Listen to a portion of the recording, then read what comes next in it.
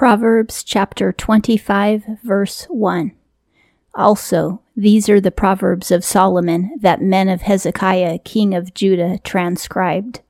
Scribes who worked for Hezekiah also wrote down this list of Proverbs that are from King Solomon.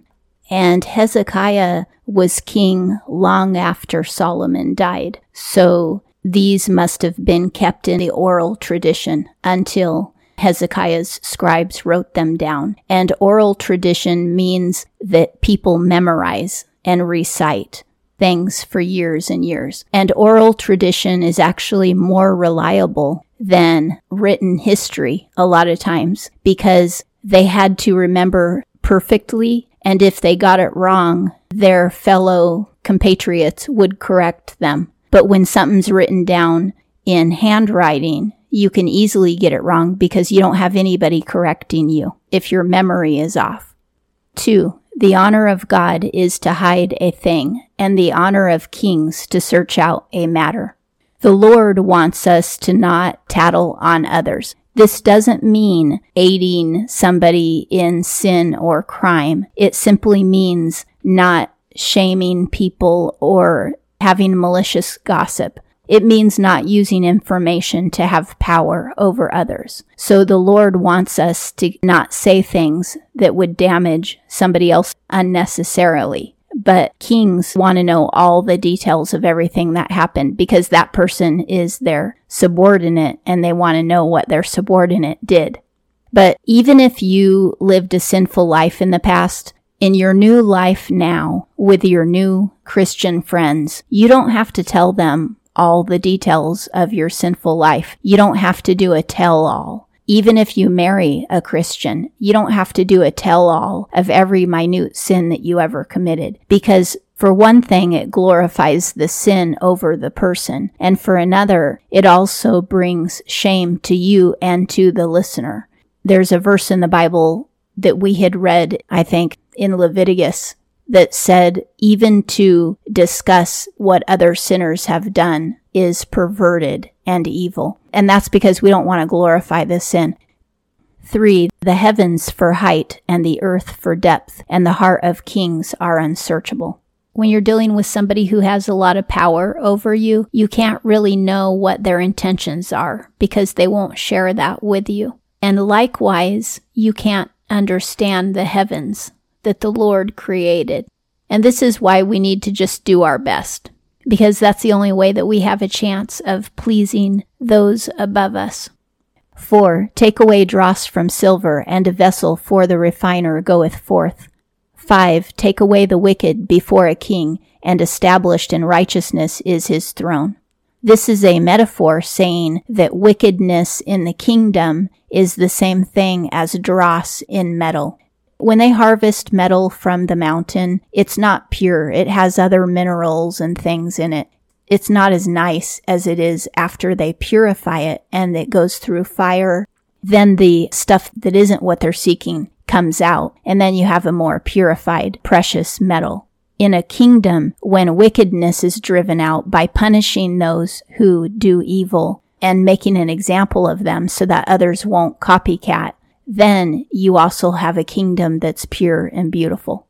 6. Honor not thyself before a king, and in the place of the great stand not. Jesus also said this. He said, take the lowest seat when you're invited to dinner, and then if the host wants to elevate you, they will. But if you elevate yourself and take the highest seat, then the host will probably lower you and say, oh no, I had saved that seat for somebody else. Humility goes a long way. It's the humble people who are raised up, but proud people who try to push in the front of the line and try to always be in the spotlight, others find them very annoying, and they'll eventually get shut down.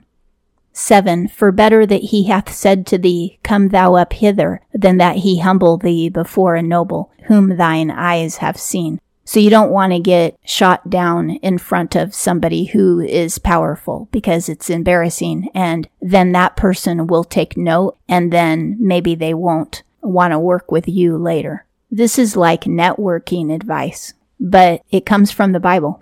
And it also applies to our relationship with the Lord. If we think that we're better than other Christians because we're a pastor or whatever, or we have some ministry, the Lord is judging us based on whether or not we obey him, not based on how famous our ministry is or how famous our name is. So he has a totally different standard.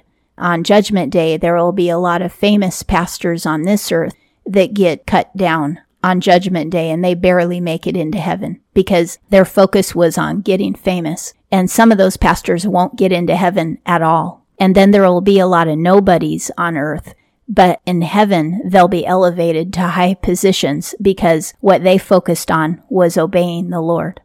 8. Go not forth to strive, haste, turn. What dost thou in its latter end, when thy neighbor causeth thee to blush? 9. Thy cause plead with thy neighbor, and the secret counsel of another reveal not. This is also similar to something that Jesus said in the New Testament. So when Jesus was saying these things, he was probably thinking of Proverbs chapter 25, and he was probably paraphrasing it. This is also saying, don't argue with your neighbor. Compromise, apologize, do whatever you need to do to settle the matter. Don't have an ongoing argument with somebody. And Jesus said, don't take a Christian to court. Get it settled face to face. That means that you're not waiting for the other person to make the first move, that you are making the first move. Even if you think you're the one who was harmed, you approach your neighbor and say, how can we work this out without being controlling?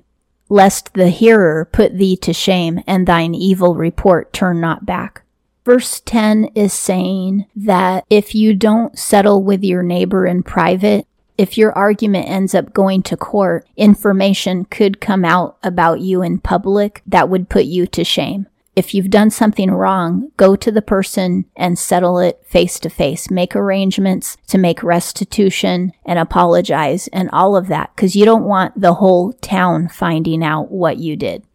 11. Apples of gold in imagery of silver is the word spoken at its fit times.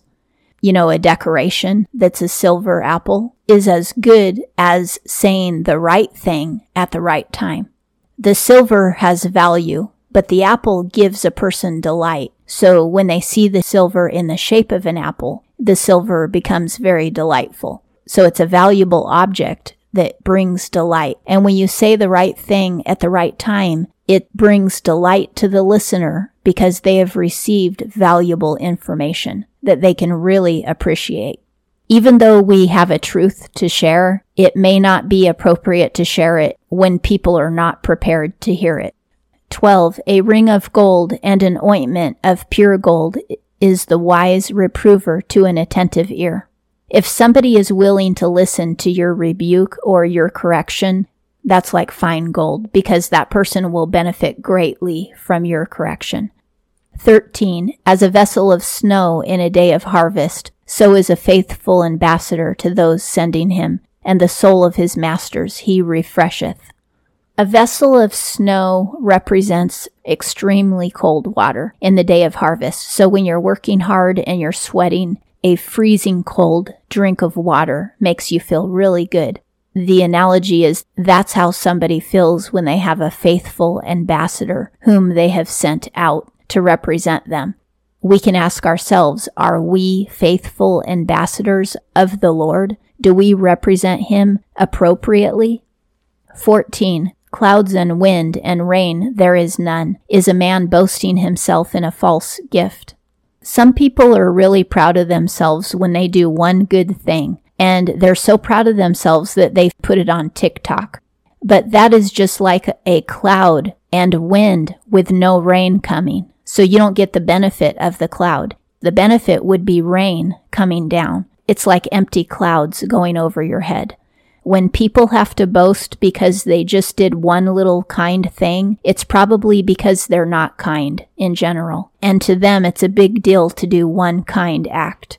And it could also be because they're sinning in so many other areas of their life that they are using that one kind act to cover up all of their other sins. 15. By long suffering is a ruler persuaded, and a soft tongue breaketh a bone. This means that you can suffer under your boss for years, but if you're faithful and you have integrity and your actions always meet your words, then eventually your boss will realize what a valuable, honest person you are, and your boss will start to favor you after a long time because of your integrity and your long suffering, because you don't fight back. And also, it says a soft tongue breaketh the bone. Sometimes we berate people, or we cuss them out, or we make a bunch of threats, or we humiliate them, but they only get stronger because of it, because they realize how wicked and perverted we are. So then they don't care for our opinion anymore, and they actually become stronger, and then they can make better choices and hang out with better people. But if you speak gentle, kind words to a person, their heart will be broken for you when they realize how kind you are to them when they were bad to you. And then they'll actually change. You'll affect their life that way. 16, honey thou hast found. Eat thy sufficiency, lest thou be satiated with it and hast vomited it. Sufficiency means enough. So when you find something really great like honey, just eat as much as you need. Don't be a glutton or you'll vomit. In today's society, a lot of people are overweight because when we find something good, we just become a glutton and we have tons and tons of it. 17, withdraw thy foot from thy neighbor's house, lest he be satiated with thee and have hated thee. This is saying don't go to your neighbor's house every night and only go to people's homes when you're invited. Otherwise, they'll get tired of you and they won't want to be your friend anymore because you're using up their resources and their time. They invite you over every night. Maybe it's because they really love you, but only go when you're invited.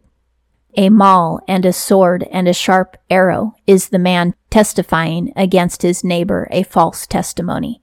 Some people tell malicious lies, or they go into court and tell malicious lies in court. Either way, it's just like stabbing somebody.